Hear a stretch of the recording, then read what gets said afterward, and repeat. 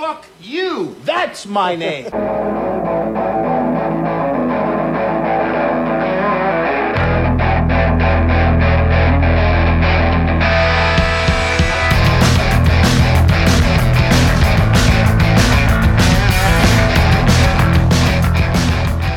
Hey, this is Sharks Across Hollywood, and this week, the Rev made me watch a movie that I've never seen before, but I've heard over and over again for years and years that I either should watch it or shouldn't watch it, so we watched it. We're going to talk about Dune, and it's almost timely because the remake is coming out soon. Eventually. So I say soon, but I don't know. I think it got pushed. I think it actually got pushed. Did it get pushed to next year? I have no fucking idea, man. I can't keep track of this shit. I rely on my daughter for this because it stars Timothy Chalamet. Okay, she's fucking in love with him. I was gonna bring that up. Yeah, I watched the trailer once, but I don't remember it, so I'm gonna have to check it out again. I wanted to watch it before this, but I fucking forgot. So I don't want to watch the trailer. I already know I want to see it. I love the director. Timothy Chalamet is a hell of a good young actor. You know, I already know I'm there. Plus, you know, just it's Dune, so of course I'm gonna give it a chance. It's fucking Dune, you nerd. I've spoken before on the show about how Dune is my first cinematic memory, so you know it's always going to hold a warm place in my heart. So of course I'm going to give it a chance when it comes out. Okay, well let's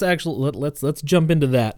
I think this episode might flow a little differently because this movie was just fucking jam packed with words and names and shit, and I couldn't keep track. I know the plot basically, but usually I scene to scene break it down in my notes. But fuck, I was going to say this might actually be one where we just kind of want to give a quick synopsis right at the beginning and then just go from there because there is no fucking way even I, who have seen this movie dozens of times, am going to be able to track scene to scene what goes on because there's fucking so much happening. We're just going to kind of have to hit the highlights. So much yet so little. That is a funny thought that I had watching it this time. I was sitting there and I realized that I don't actually consider the movie to have started properly until after the Harkonnens return and kill all of the Atreides. And that's an hour into the movie, or an hour 20 into the movie, something like that. Like that's almost a feature-length movie into the movie. Okay, I had that thought.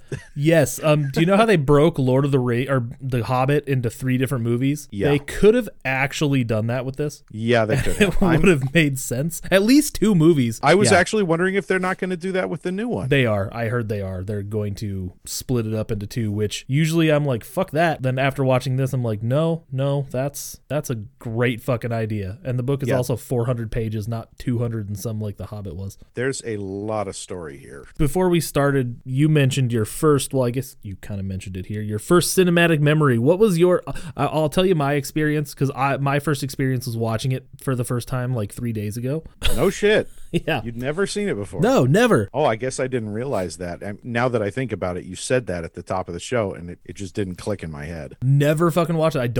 I'm not a sci-fi guy. So I'm going to say something about this fucking movie before we get going. So this is... Okay. So the thing about this movie for me is that I liked it, and that confuses me. I'm not going to lie. I am shocked. I was certain from the texts you were sending me while you were watching it that this was going to be, nope, you're wrong, dude. I'm sorry. This movie fucking sucks. I was sure that was going to be your takeaway. Okay, well, fuck it. I'll tell my first thought.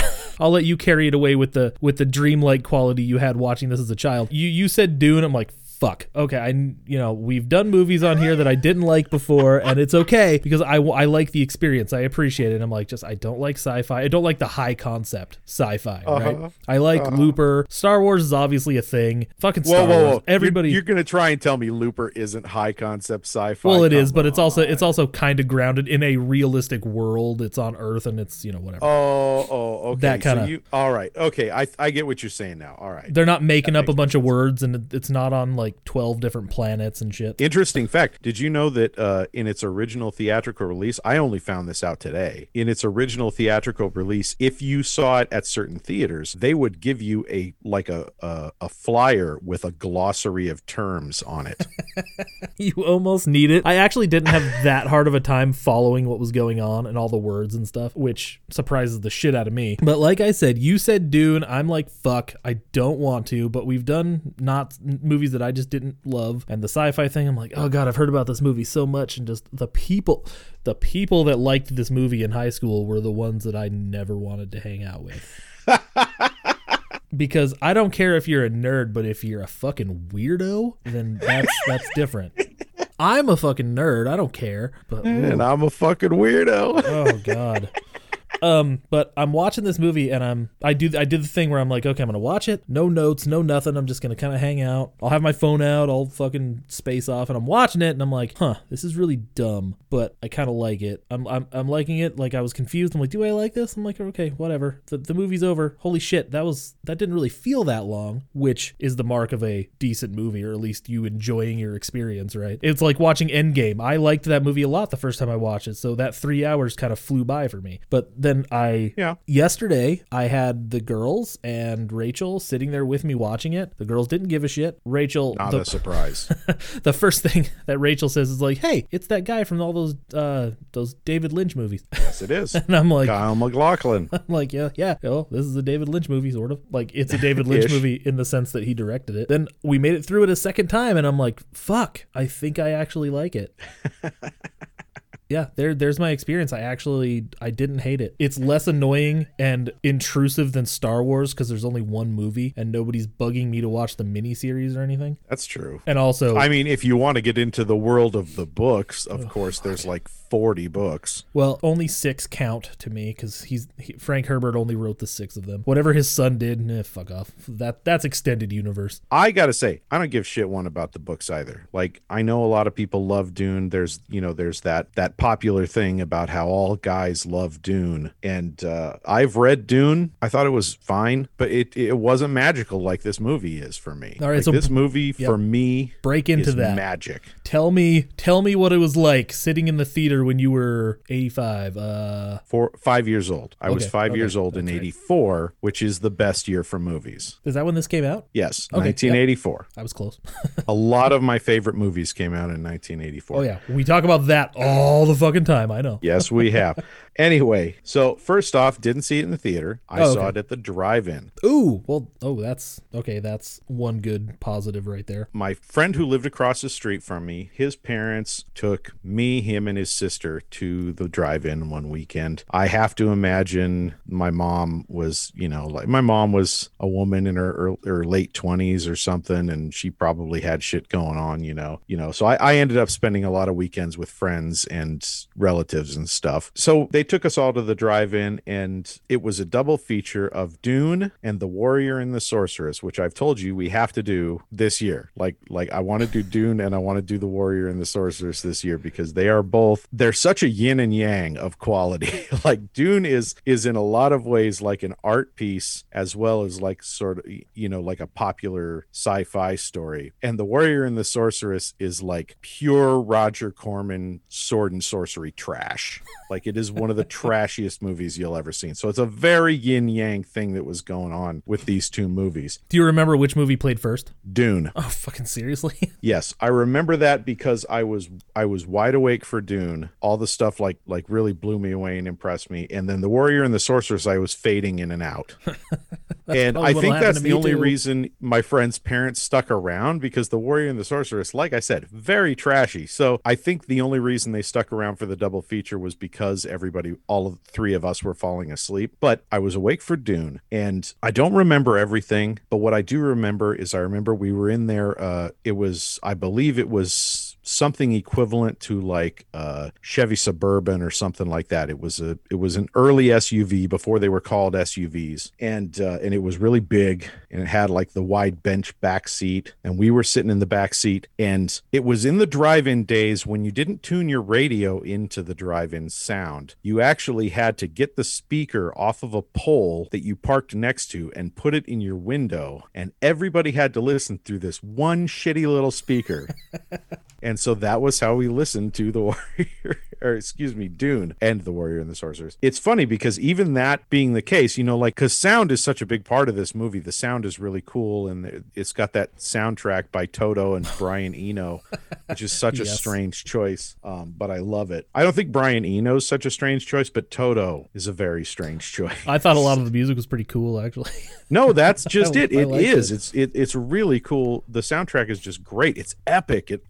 It gives me chills when I listen to it. And even with all the sound coming through that one shitty little speaker, it still instilled in me the wonder of the spectacle I was seeing, because the costumes and the set pieces, everything is so lavish and almost gaudy in how intricate it is. Oh, it's gaudy. That is what.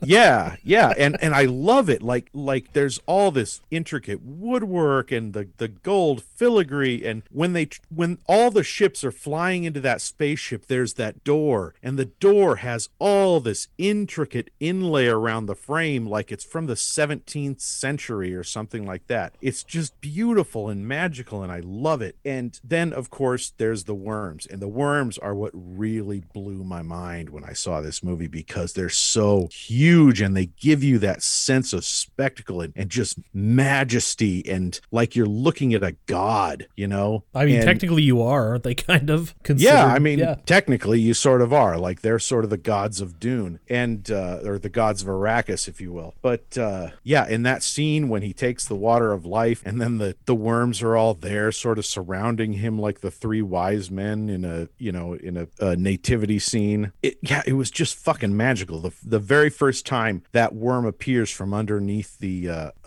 spice harvester, and it just comes up, and you expect something big, but man, like it just lifts up, and it's so big that the spice harvester is just in its mouth, and then it just crunches down, and Jesus, it was so fucking big. Like, I'd never seen anything like that before. And it wasn't the first movie I'd seen or anything. I'd seen a lot of movies up to that point. I know I'd seen E.T. and I'd seen The Empire Strikes Back, and I'd seen Star Trek The Search for Spock, or maybe Wrath of Khan was what had come out before it, and then Search for Spock came out later. I think Search for Spock came out in 84. But like, I'd seen a lot of movies, so it wasn't my first rodeo, but that was the first time it really struck me, you know, like I remember being just in awe of what I was seeing. Like, I was seeing something incredible, and that's my Dune story. That is magical. So now I still love to watch it. It still gives me that sense of wonder every time I watch it. I owned it on VHS. I owned it on DVD. It was the very first HD DVD I bought was Dune. Yeah, that tracks also. And if they ever release a good edition on Blu-ray, I will buy it. But at present, the Blu-ray edition is just a straight rip of the HD DVD edition, so I don't need it. That's the one that I got. I bought it. That's how committed I am to this shit. I bought this. I can't believe, you know, like with the Dune remake, like, it theoretically it should have already been out by now, according to, you know, all the announcements and shit. Why isn't there a good edition of the movie of the 84 movie out? Like, you know, people want to see it because it costs money, and they don't know if the movie's actually gonna hit yet, because they're I guess that's true. I don't know what they're thinking. All right, I just kind of, I'll tell you what, the fucking bookstores are pumping it. If you go into the bookstore, they got a whole Dune section now. Oh, that's nice. They got nice editions, you know, nice special high-priced editions that they're selling. Well, I found the full audiobook on YouTube, so maybe I'll check that out. I'm not saying it's not a good book. Because I'm curious. It is good. It's a good book, but it just didn't wow me like it has some people. You know, some people are just like, you have no idea if you've just watched the movie. This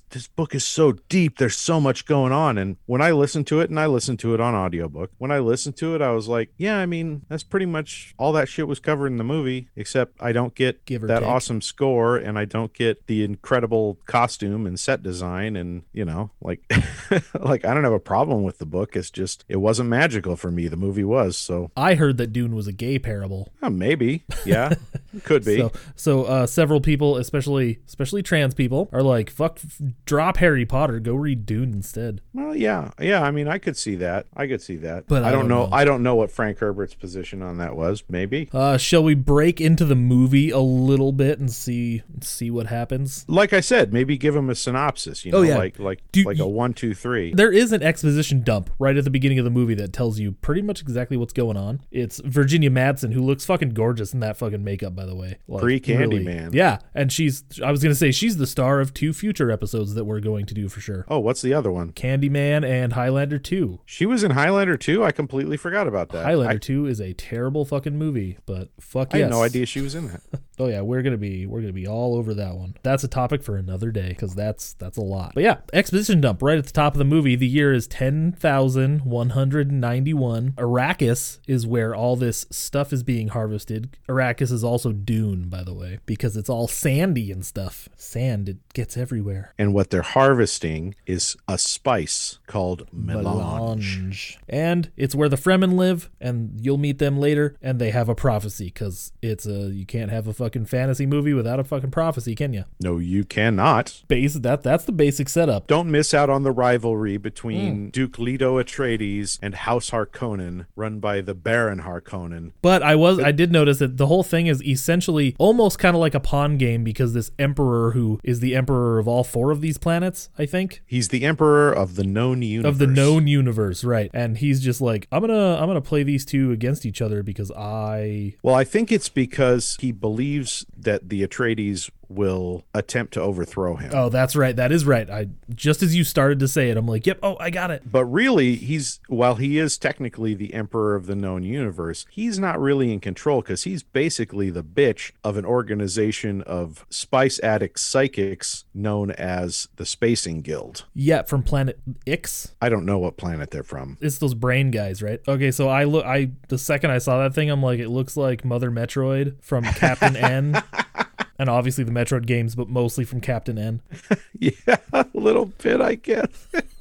I love that initial reveal of the Spacing Guild Master. Like, they wheel in that huge chamber, and it's got all that paneling around it to sort of cover up what's inside. And then the panels slide back, and then through this smoke comes this giant fucking brain thing with what looks like a cancerous vagina for a mouth and 2 little arms sticking out the sides of it. It really does. It's so creepy looking. Because they've mutated, for the listeners' sake, they've mutated after centuries of consuming the spice melange, which extends life. And what is it? How does it go? The spice extends life. The spice expands consciousness. Something like that. There was a lot of that, and there's a lot of internal monologues, and people keep on whispering to you, and it's a little creepy and annoying, but it adds to that special cheese factor that you kind of It's a sort of dreamlike quality that the whole thing has, and that's the thing that I love about this movie, is it creates this dream that sucks you in. And I know, some people aren't able to get past the fact that it doesn't include their favorite bits from the book and stuff, but I think if that doesn't bother you, then it can really suck you in and just absorb you entirely.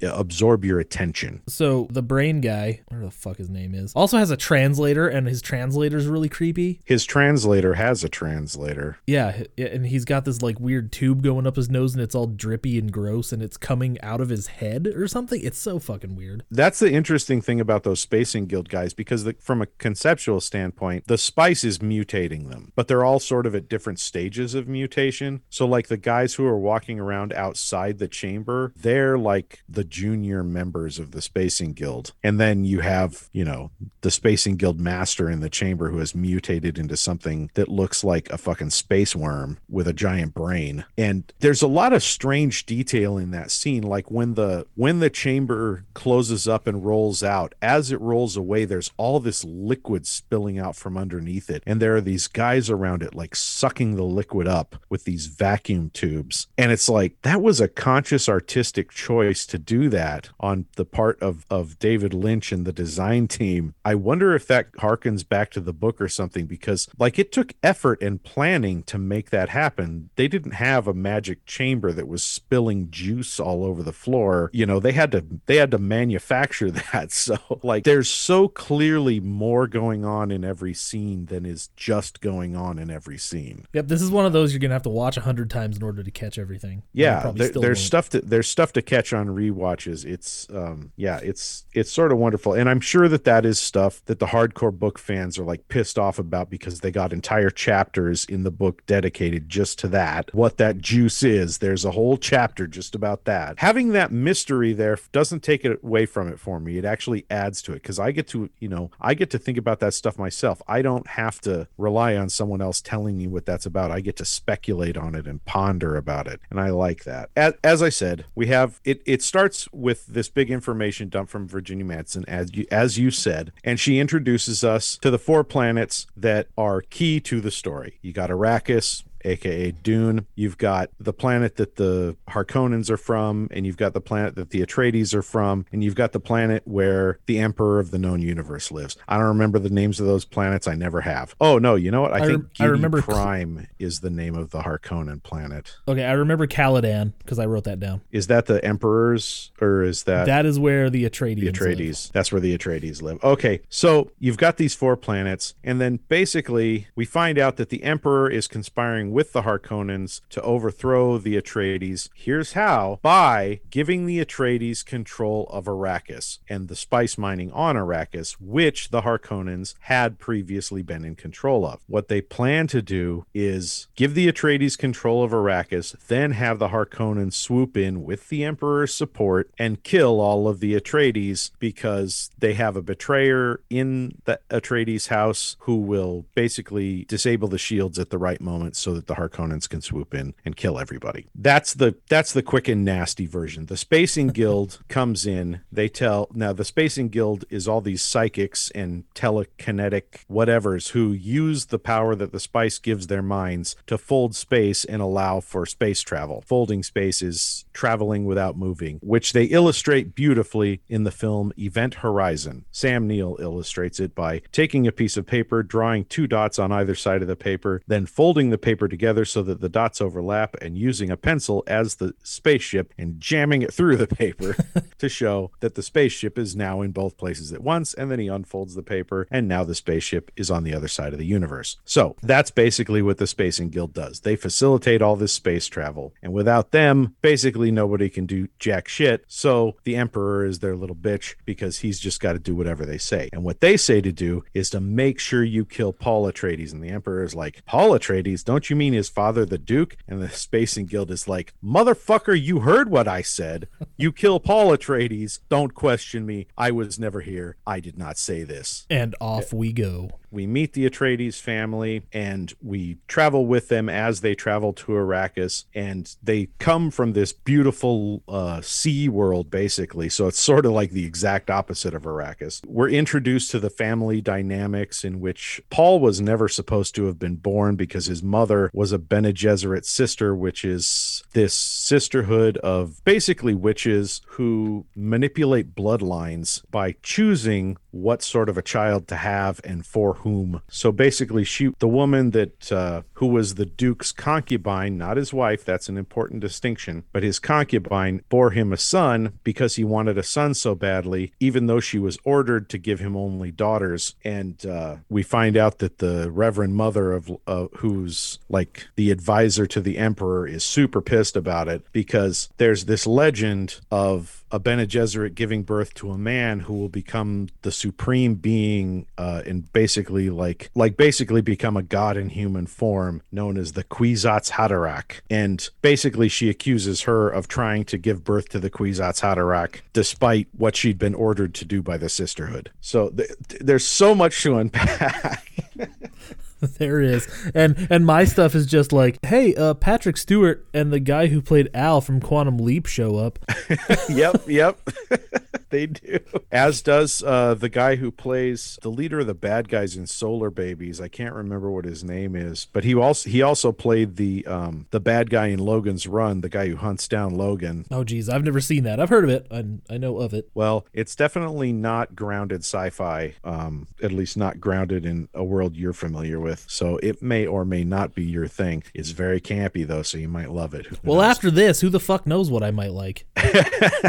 So we follow the Atreides to Arrakis. Do you want to talk about, hang on, before we get to fucking Arrakis, do you want to talk about the goddamn shield fight? Yes, the shield fight. That was one of my favorite things as a kid. I love that effect. It's such a good effect. They hit these buttons on their belt, and these shields come out that make them look like GoBots? There were these things like GoBots, or there were these things in the early 2000s. They were like these little stackable guys, and like they looked like rectangles because they had their hands held straight up in the air and snapped together, and then their legs straight down. But then you could like pop their legs out and their arms out and form them into all kinds of shapes, and then hook them together and stack them on each other. And it was a game. I can't remember what they were called, but suffice to say, the shields come out and they're very blocky. They form these big square and rectangular shields around the body, and there's this gaggy underwater distorted image effect when you're looking at the person through the shield. It's really cool. I fucking love it. And they are used a total of exactly twice in the entire movie. That's true. That is true. I would like to have seen more from them, but I'm guessing it was an expensive effect. Yeah, probably. Then he pulls a Luke Skywalker and they're like, hey, fight this robot thing. Yeah, because they had to sort of introduce, again, there's so fucking much to unpack. The weirding module, which I thought was kind of dumb. Apparently that's not in the book. All the voice control and stuff does not exist in the book, so David Lynch did a lot of embellishing here. Yeah, I do think that was Lynch's invention. I remember looking for something. I didn't remember what it was, but now that you say the weirding module, I'm like, yeah, that's probably what it was. I remember looking for something specific in the book that it kept not delivering, and I was like, huh, that's weird, because it's such a big deal in the movie. So yeah, it was probably the weirding modules. Apparently weirding is in there. Why the fuck did he call it that? I don't know, but it is in there, but it's more, I think it's like a psychic thing that you can do, but not manipulating sound into blowing things up. I think what he probably wanted to do is he wanted to present it in a cinematic way. Oh yeah, that I'm on his side here. And I really like it. The idea is that they have these things around their necks that capture the sound of their voice and translate it into basically a ammunition for a gun. But it's not just any sound. It has to be particular sounds, and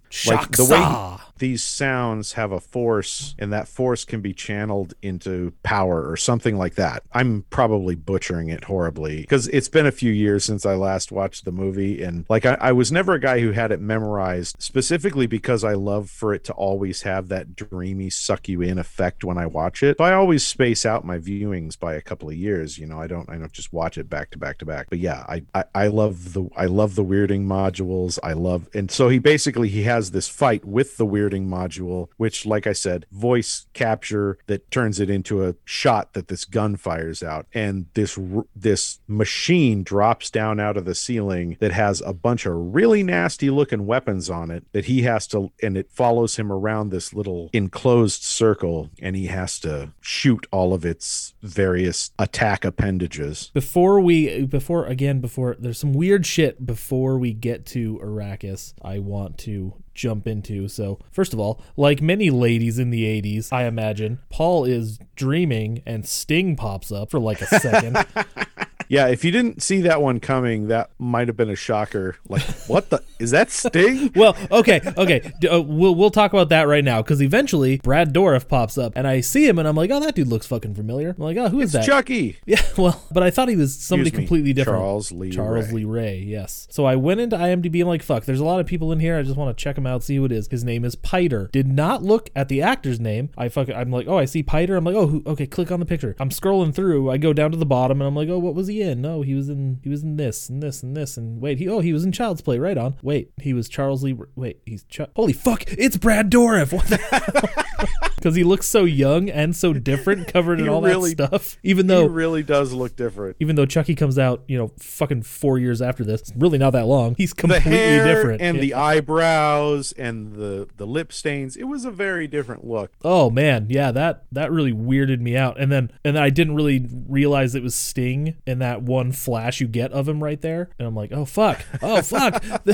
It just happened. And then later on, Paul's fucking girlfriend, I'm like, she's kind of hot. She looks familiar. Who was that? Oh, it's the chick from fucking Blade Runner. What the hell is going on? I got one that might blow your mind. Oh God. Do you know who his little sister was? No, but she's hot now. Yes, she is. She was the star of Urban Legend. Oh my God. I saw Urban Legend once. Yeah, and she was also in she was in The Walking Dead. She had a nice little arc on The Walking Dead. I think it was like season 4 or something like that. She plays Paul. Anyway, I see it. Yeah, she grew up to be super hot. Yeah, she did all right. Little redhead. I wonder if it's real. Either way, she's super creepy in this fucking movie. movie. Yes, she is. She genuinely disturbed me when I was a kid. She genuinely disturbs me now. Oh, wow. We will get to that, though, because she's pretty fucking important. She is. She's a significant character. This dream, he has a bunch of flashes of stuff. Tell me about your homeworld, Usul Blad. We don't know what the fuck any of this is talking about. It's all without context. But he is very into himself. He's like, am I the one? The whole fucking time. The whole movie. I'm like, Jesus, guy, get over yourself. But he is. So there's a voice that these, what do you call them? The Bene Gesserits? The Bene Gesserits, yes. The Bene Gesserit Sisterhood has a voice that they use that commands whoever they're speaking to do whatever they say, whether they want to or not. And she tries it on Paul, and he's like, fuck off. She's like, he's hardly so nonchalant about it, but he resists. It should be emphasized. This is the Bene Gesserit mother, the the advisor to the emperor himself, comes to check out Paul after she finds out that the Spacing Guild wants him dead. She wants to find out why the Spacing Guild wants him dead. As it turns out, he's a man, and that's bad, but he sticks his hand in a box, which men shouldn't do unless they're asked to. Which he is. I mean, technically, he's ordered to. That is true. That is true. Oh, she's taking control. I bet he likes that. He looks a little submissive. Yeah. At the beginning of the movie, for sure. Yeah, he definitely goes on a hero's journey, doesn't he? Holy shit. You think by the end he's like, I'm gonna go get that bitch if she wasn't dead, I guess. I'm gonna tell her what box I'm putting my hand in. Kinky. Also, they're really creepy looking because they're like bald, but not really. I don't know. And they look like pre-Cenobites. Sort of. Yeah, I could see that. Which kind of weirds me out a little bit. Which is kind of like hot in a creepy, kinky sort of way. Yeah, well, they do have such sites to show you like their bald head and weird vaginas. Think the carpet matches the drapes? It better. She got to give me something. She's got to give me something to make me happy. Looking like that. We're fucking stupid, aren't we? Yes. All right. Let's move on to let's talk about the Baron real quick, because this was the first instance of something super fucking gross in this movie, and this movie gets icky. The good Baron Harkonnen is such a sweetheart. Well, I guess it's the second instance. We do have the test where his flesh falls off his hand. Yeah, that's true. That probably freaked me out as a kid. I don't remember specifically, but I do know that this next part freaked me out. The Baron is sitting there, and he's got this doctor who has these two incredibly fucked up looking assistants. Well, yeah, their eyes are sewn shut and their ears are sewn shut and shit. It's fucking weird. Yeah, it's super creepy. And he's using this needle to drain boils on the Baron's face, and the Baron's face is all fucked up. And a character played with such gusto, by the way. Baron Vladimir Harkonnen, Kenneth McMillan. What else has he been in? Because I know I've seen him in something else, but I can't place it. Amadeus, Runaway Train, Cat's Eye, Top of the Hill, Three Fugitives, Favorite Son, Frank's Place, Magnum P.I., Murder, She Wrote. Jesus Christ. So he's a character actor. Oh, yeah. He's been all over the place. Oh, he was in Moonlighting. How about that? It's like moonlighting. Ninja Turtles. Yep. That made me happy. Anyway, he is just delightful. He's so into this character, and this character is a fucking psychopath. He's got this whole thing where he's talking with his nephews, with whom he has a very disturbing relationship, clearly. His nephews are played by Sting and the guy who played Bluto in the Robin Williams Popeye movie. Oh my God, really? Yes, if you remember that. I do. Of course I remember that. Yeah, so he's basically going over his plans with them of how they're going to take over Arrakis. And that's right. And Brad Dourif brings him a communique from Duke Leto Atreides, also telling him to fuck off because that runs in the family. Essentially, yeah. And so he's like, "All right, well, fuck this guy. I made my offer of peace. Now I can kill him without feeling guilty about it." I don't think he was ever going to feel guilty about it, if I'm being honest. No, did Piter mean for it to sound so smug when he was delivering that message to the Baron? I think he did. I think old Piter, and God bless Brad Dourif, I think he loves his job. I feel like Brad Dourif or Piter? Both of them, honestly.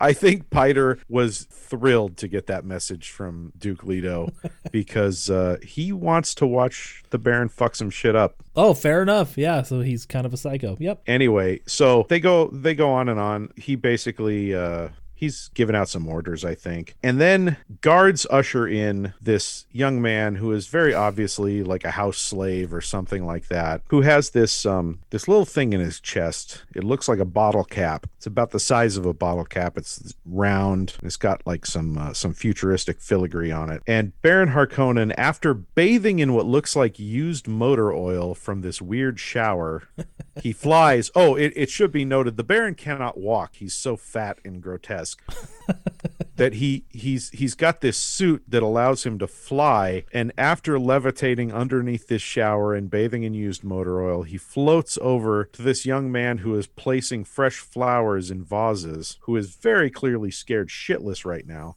And he grabs this dude and proceeds to murder/molest him by pulling out what we come to know is called a heart plug. That is that bottle cap thing on his chest. He pulls it out, and out of this little hole, this dude's blood just starts spraying. And the Baron like rubs it all over himself and this young guy, and yeah, it looks like he's basically like dry humping the body while it dies. And then the justification for that scene is the voiceover, "This is what I'll do to House Atreides." This is not a horror movie, but fuck, there's some creepy shit in there. I do have to note, though, that his doctor is played by the guy who was the scary German guy in Monster Squad. Back in 97, I got this brand new on VHS, and I had forgotten that scene is in it. You watched it with your mom, didn't you? I watched it with my dad, and my dad is, he's easily disturbed by things like that. Fair enough. That's... And we watched it, and he was just silent the whole time. And then when it was over, I was like shitting my pants nervous with him watching this. You know, like technically I'm an adult at this point. I was 18 years old, and it's not like he could get mad at me about it or something. But, you know, you don't want to disappoint somebody you love. And he just looks over at me and he goes, "Do not let your little brothers watch that." And then here I am going like, "Hey, kids, look, it's icky.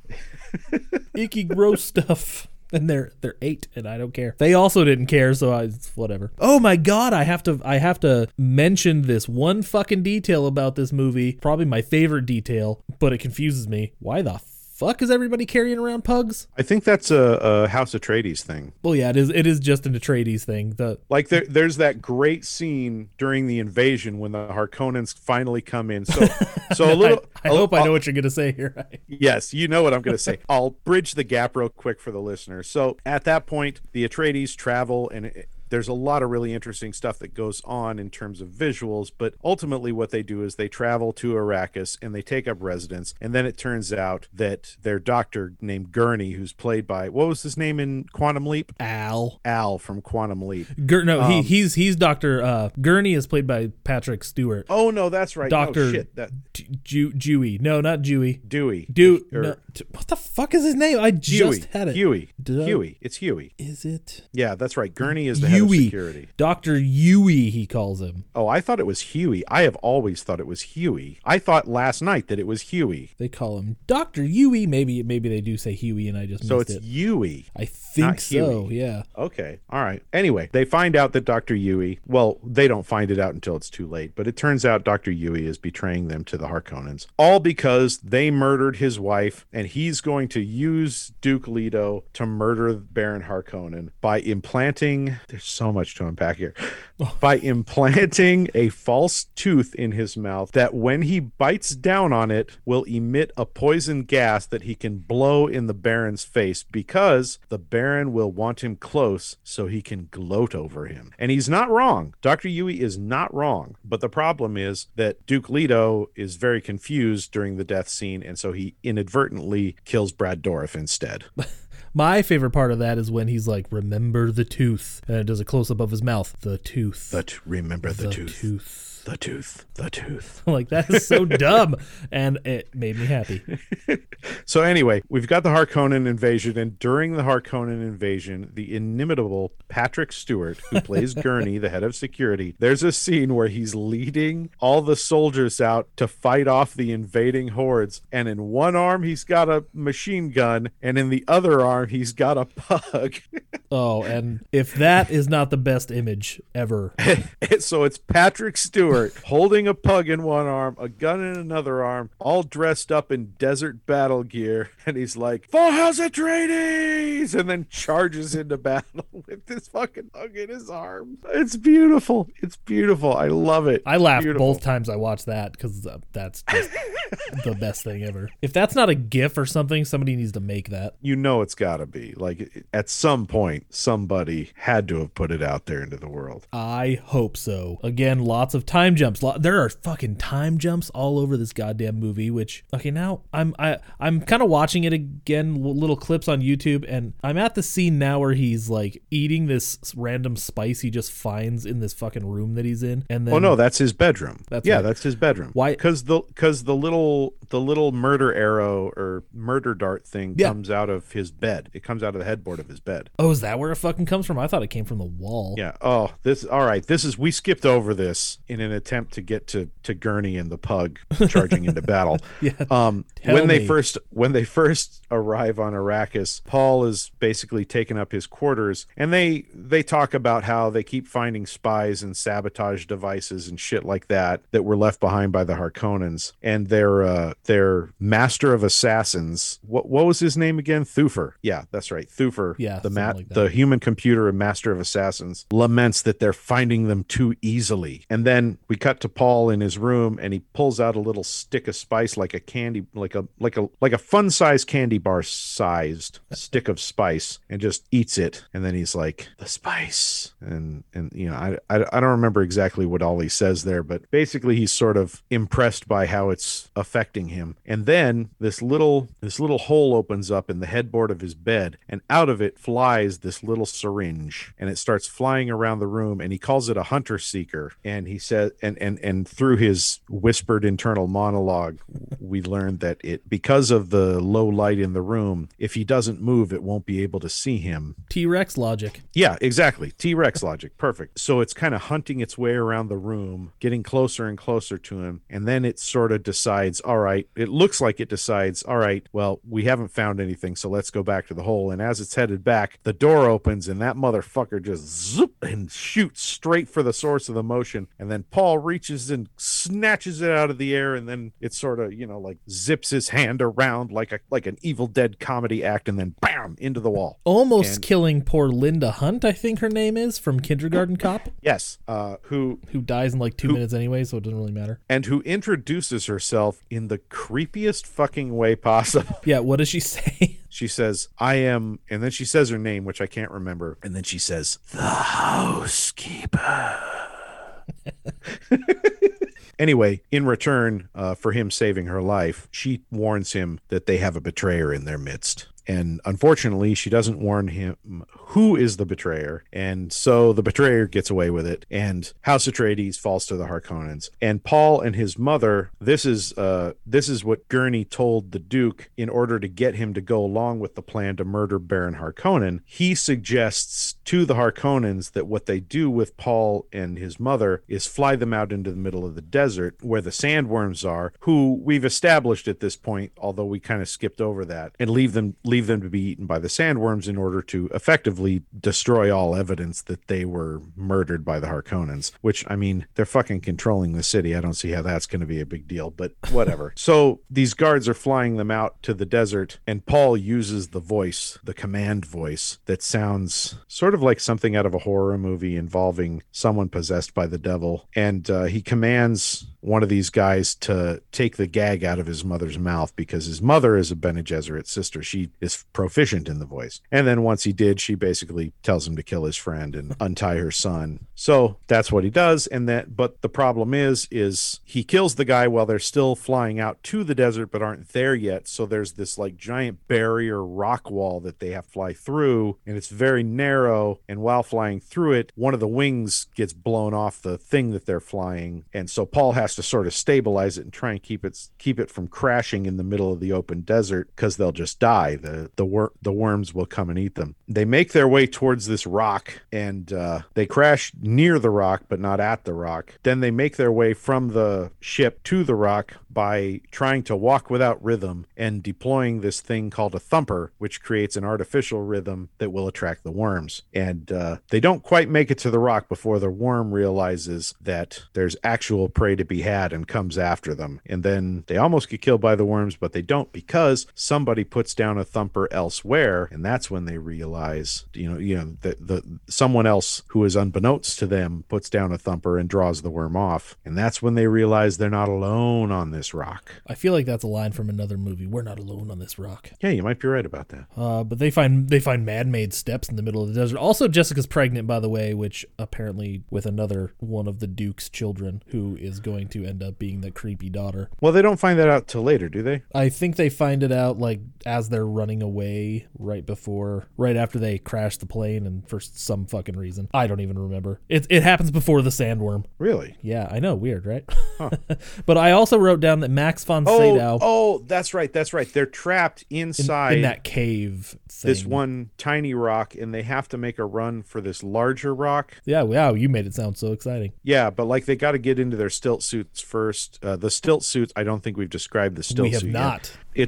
It's a desert survival suit that basically collects your sweat and piss and shit and turns it into potable water. Yay! Just like Waterworld. That's called being green. And I wrote down that Max von Sydow was always getting sent out to the desert to die, because this is the second movie that I've seen that happen to him in. What was the other one again? Judge Dredd.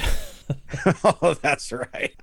It's like the same scene both times. So they find the Fremen in this fucking mountain. They don't know they're the Fremen, obviously, but they have these sexy blue on blue eyes that I think they heard about earlier. Well, they establish early on that whole blue on blue eye thing is a distinctively Fremen thing, and it has to do with the spice, I think, doesn't it? Yeah, the spice basically contaminates the blood and turns the eyes that blue. And they're like, the leader of these people is like, oh, we'll take Paul because he's a dude and we like dudes, and fuck that chick, we'll kill her or something. I don't know what he says he's gonna do, but then she's like, Paul's like, fuck that, and then she's like, I'm gonna kick your ass, and he's like, oh shit, she knows the weirding way. Yeah, and then and Paul runs off like a little bitch while his mom takes on the leader of the fucking Fremen. Like, how is this guy supposed to be the hero of our story at this point?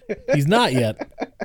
But they all make friends and shit. But he also sees the chick from his dream. Well, also, the leader of the Fremen basically says to her, "Hey, if you're this powerful, we could, you're welcome to join us, because we could use a warrior as powerful as you." And so she's like, "All right, cool." And then Paul meets Chani. Yeah, and she calls him Usul. Well, they all call him Usul, but But then she delivers the line, "Tell me of your homeworld, Usul." And he picks a dumb name, Paul Muad'Dib. Because it's like the name of the moon or something. It's the name of, what did he call it?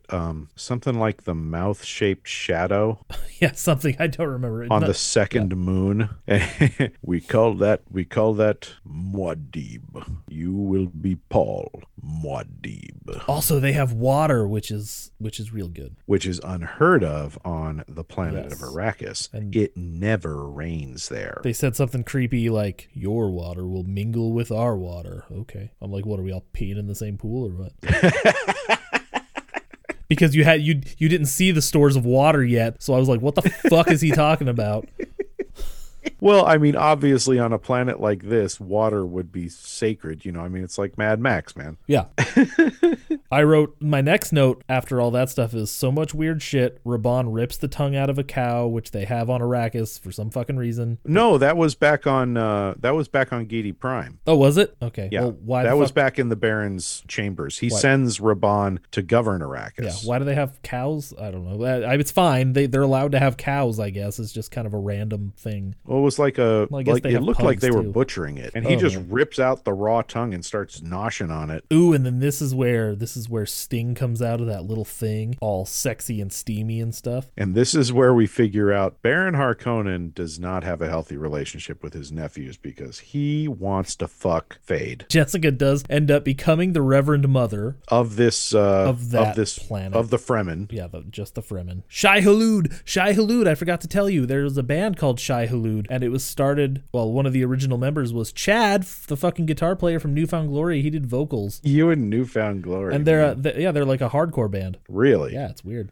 Okay, Chad can't be the singer for Newfound Glory. No, he's the guitar player. Okay. You probably said that, didn't you? And yes, I just did. Didn't get it. Yeah. Yeah, he is sharp. really into hardcore. I don't know. Hardcore is hit and miss for me. Some of it I love, some of it I can't stand. I was gonna send you some just so you could hear the Shai Hulud thing, but I just think it's funny. I didn't know this was where it was from. I knew he was in that band, but anyway, so yeah, in order to be considered one of the Fremen, he has to conquer He has to conquer Shai Hulud, the great desert sandworm, and so basically what that means is he has to go out there into the desert and get up on top of one of these motherfuckers and ride it. Fuck yeah, that's hot. And the funny thing is they never explain what's going on. And I guess I had a friend explain it to me or something when I was young. But basically, he runs up and he jams this thing underneath one of the rings of the sandworm and presses on it, and it pries up the outer armor and exposes this pink underflesh. Pretty gross. And then what the sandworm does is the sandworm twists to get that as far away from the sand as possible, and that's how they get up on top of it. Okay. And so that's why once he does that, the sandworm starts turning and pulling him up on top of itself. Oh fuck! I didn't even notice that detail. Yeah, and then he puts hooks in like these air hole things that are on the sandworm's body or on the sandworm's head, and that's how he's able to steer it. By pulling on one, it causes the sandworm to turn to relieve the pressure. All of that was apparently explained to me by one of my nerdy friends as a kid, but I thought it was actually in the movie for a long time until I was watching it, and I was like, oh yeah, okay, I guess that's actually not explained in the movie. I just know that now. No, not a lot is actually. But one thing they do explain was right before the sandworm thing, Jessica gives birth to this kid, but because of the spice, the kid is born with all the knowledge and power of a reverend mother. It's not the spice. It's not. It's the water of life. Oh, right. The water of life, not the spice. You're right. The water of life is the bile of a baby sandworm, or of a newborn sandworm. And in order to become a reverend mother, Jessica must transmute the water of life. And so she drinks it and she survives the transmutation, but it causes her baby to be born premature and with the powers of a reverend mother. Thank you. All those details fucking disappeared, but the second you said them, I remembered the whole thing now. And basically, over the course of 2 years, the child grows into like a 5-year-old. A creepy, weird 5-year-old. Yeah, is creepy as fuck. Before we move on to like basically the last bit here, so Baron has Thufir, the guy who is the weird. He's a weird looking motherfucker. What is he, like, master assassin guy or whatever? He's a human computer and a master of assassins. Okay, so that motherfucker's like locked, or he's being held captive by the Baron, and apparently he has some poison running through his body, and the only way to keep the poison from killing him is for him to milk a hairless cat every day. But the cat's like trapped in this weird box thing, and a rat is duct taped to him. I think the idea is that the rat is grafted onto it. But what? Obviously they couldn't do that to an actual cat. Did anybody explain that to you? No. That's just what I gather from the way it looks. It looks like the rat is supposed to be grafted on there. Or maybe I'm just carrying out my sick fetishes in my imagination and imposing them on this film. And why does he have to milk the cat? Oh God, it's just gross. And the best thing is that never comes back around. Never once. Does he even show up in the movie again? I don't think so. What the fuck happened to him? Oh fuck. Oh man. So Paul basically teaches these Fremen how to use the sound guns, the weirding modules. Something happens prior to that though, because he becomes their like cool leader person, not leader person, but they like respect him for some reason. Oh, because he tamed the sandworm. Fucking duh. Wait. Yep. Yeah, that happened already. Yep. Yeah, he tamed Shai Hulud, also because he proved himself to be a warrior, and he is training them with the weirding modules because Yui included in the stuff that he hid inside that transport transport that was flying them out to the desert, he included a blueprint of the weirding modules. So they were able, even though all the weirding modules belonging to House Atreides had been destroyed, they were able to build new ones. And so he was able to outfit the Fremen with weirding modules and train them. Well, isn't that fucking lucky? Dr. Yui, even though he was kind of a prick doing douchey things to his own means, fucking, he planned ahead for everybody. So this is another big time jump. So they've done all the training, and essentially Paul is the leader, the warrior guy. And 2 years go by while they fight Rapapa, the Beast Raban. Yeah, Raban, and they're kicking his ass. Their thing is he wants to destroy the spice harvesting shit because that'll just eliminate the problem, I guess. Well, what it'll do is once the spice production stops, it will force the Emperor to intervene directly. Oh, is that what the? See, I missed a lot of details. You've seen this movie way more than I have, and you're better at details, anyways. And basically, what he wants to do is he's felt from the beginning that the Emperor was behind the betrayal of House Atreides, and so he wants to take on the Emperor, but he has to get the Emperor there in order to confront him. But he also has to become the Kwisatz Haderach, which 2 years later he finally does. But not before we run into Patrick Stewart with a weird mullet. That's right, because Gurney's been out in the desert, and you don't have as much time for haircuts when you're out in the desert surviving as a rogue warrior. And then they have, I'm gonna call it sort of a gay moment. They hug each other, and Patrick Stewart goes, "My little pup," or whatever. Is that what he said? something along those lines. It was a little weird. Yeah, it's pretty sweet. There's definitely gay undertones to this movie. Just a few. Maybe that's why so many people don't like it. Homophobia. Maybe that's true. Maybe that, yeah. I don't know. I love it. Gayness and all. Oh, man. We missed one bit that I kind of forgot to talk about during that first siege where before they actually go to get trapped in the fucking desert, that character Duncan that we meet twice. Oh, we haven't even talked about Duncan. Do we really need to bring him into it? No, I just wanted to talk about how cool that effect was when he died.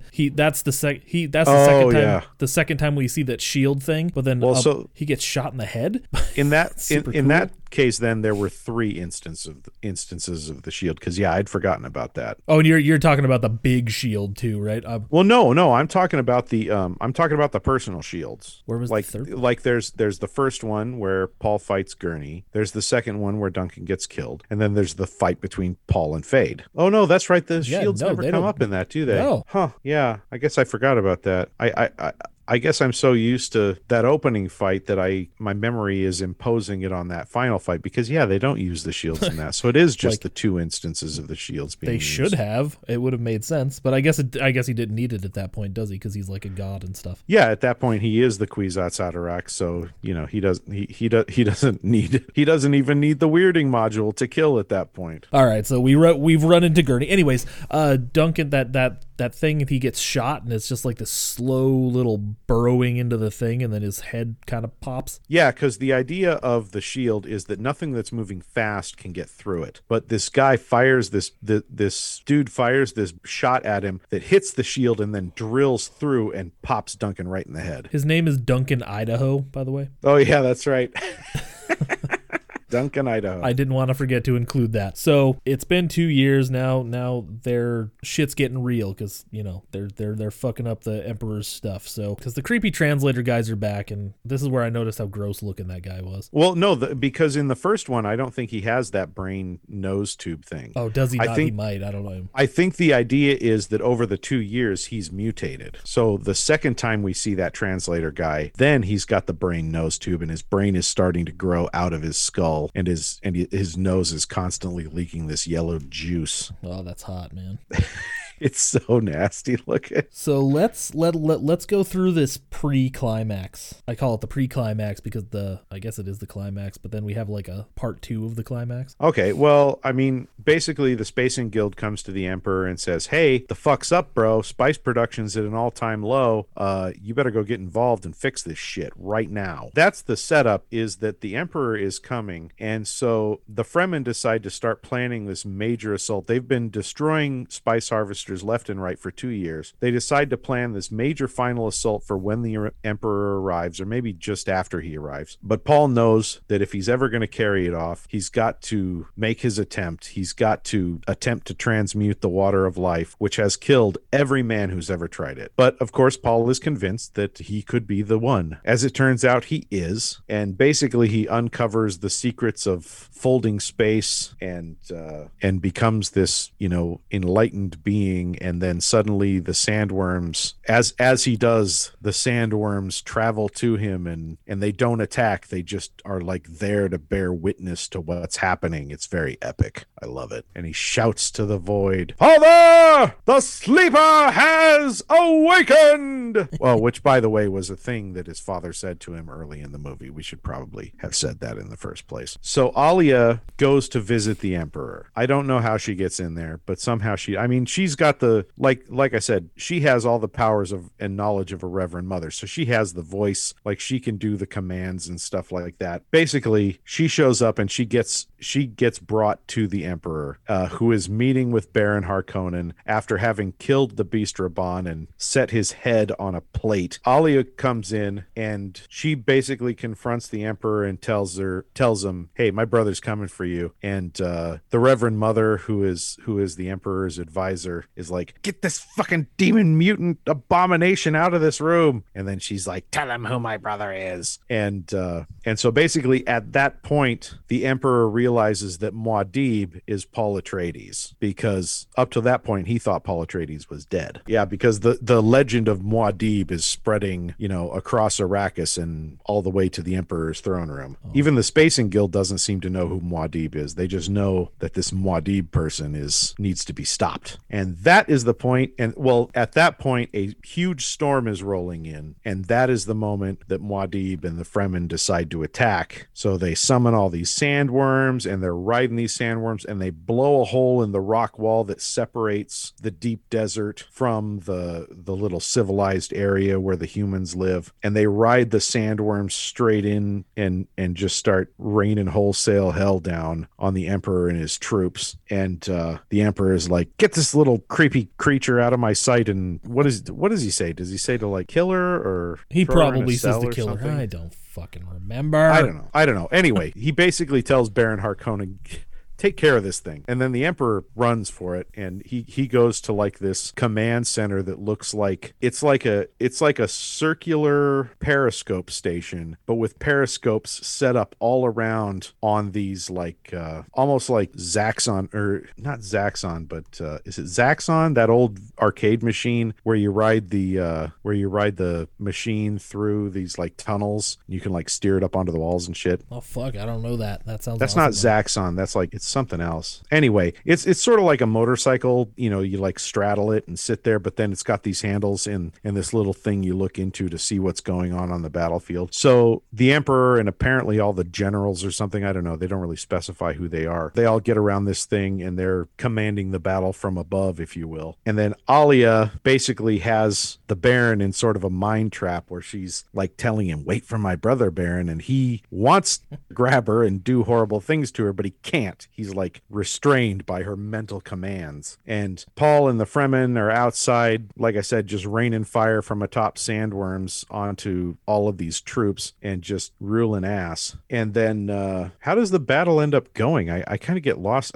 My memory's getting a little lost at that point. Well, yeah, I don't want to miss something. There's a lot going on. That's kind of the thing. They're riding these sandworms and they're basically just destroying the opposition. All of the Emperor's terror troops and the Harkonnen soldiers, all of whom have been portrayed as really fucking hardcore up to this point. They're just getting their asses handed to them. And then a hole gets blown in the wall of the throne room or whatever it is. And at that point, Alia lures the Baron closer and she rips a bunch of tubes out of his flight control thing that he has, and then pushes him out the hole, and he just goes flying out the hole and straight into the mouth of a sandworm who just chomps down on him. Oh, it's pretty man. fucking sweet. Yeah, just fuck that guy. It's a good scene. He's creepy and needed to go. Thufir, by the way, does come back, but he commits suicide in that hall towards the end before Paul and Fade fight each other because he. Oh man, I don't remember that at all. Me neither. I'm like, is that like a? Is that from the extended edition? Because there is an extended edition. It must be because that's what I'm. It doesn't say it's extended, but that must be it. Yeah, there's an extended edition that's like something like 25 minutes longer or something like that. Good Lord. Okay. It's like it's over 3 hours. Anyway, so final confrontation. Paul and his crew standing face to face with the Emperor and his crew, amongst whom stands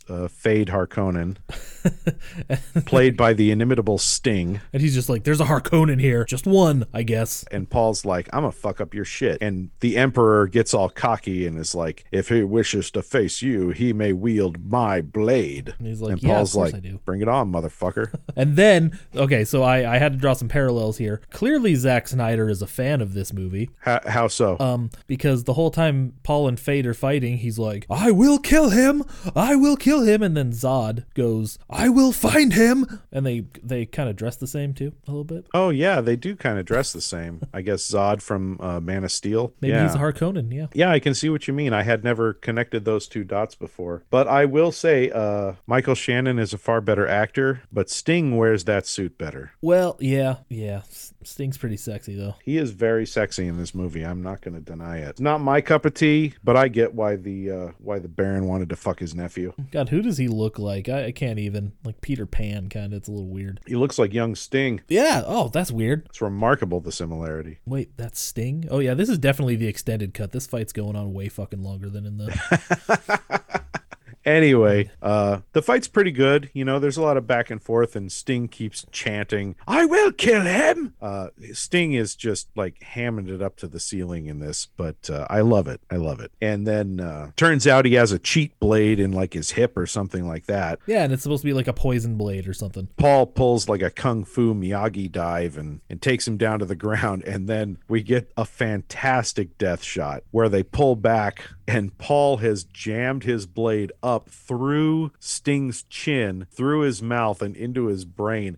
And Sting's mouth is like kind of hanging open a little bit, so you can see the blade going through into the roof of his mouth. It's a really good shot. Yeah, it's pretty cool. This is not a horror movie again, everybody. No, it's not. But it no, should it's not. be. This is a Fuck. PG-13 movie that I was taken to at 5.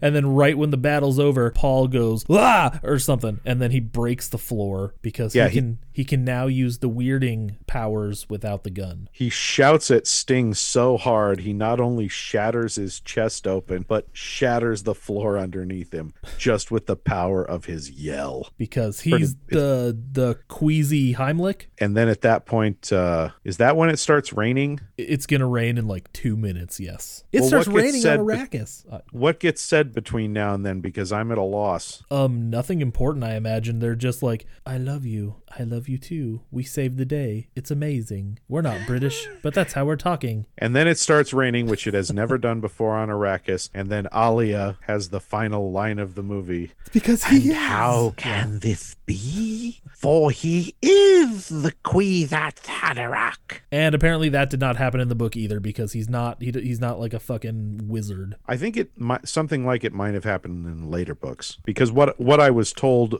by a friend of mine who was a big fan of the books is that Paul effectively does become a god later, and he actually becomes the bad guy. Oh, that's awesome. I like that idea. Yeah. So if you want to go read the books, that might be what's in store for you, or I might be misremembering, or my friend might have just been lying. I don't know, because I haven't read it. You know what's probably going to happen? I'm going to go to the Wikipedia page just to check it out and figure it out. Of course. Because I don't want to read that goddamn many books. So as fast as all that, I can't believe it. Like, how long have we been recording for? Not even 2 hours yet. We blew through this one, and I'm kind of impressed by us here. It feels like we've been recording for much less. I actually thought we were under an hour at this point. Seriously, it has been going by kind of quick. But that's actually really appropriate, because much like Dune, which, because there's so much going on, feels like a much shorter movie than it is. This has been a very intensive podcast, and it's felt shorter to record, though it may feel like longer to listen. I don't know. Yeah, who You're knows? going to have to tell me, listener. For myself liking this movie, I turned to Rachel and I'm like, so? She's like, I hated it.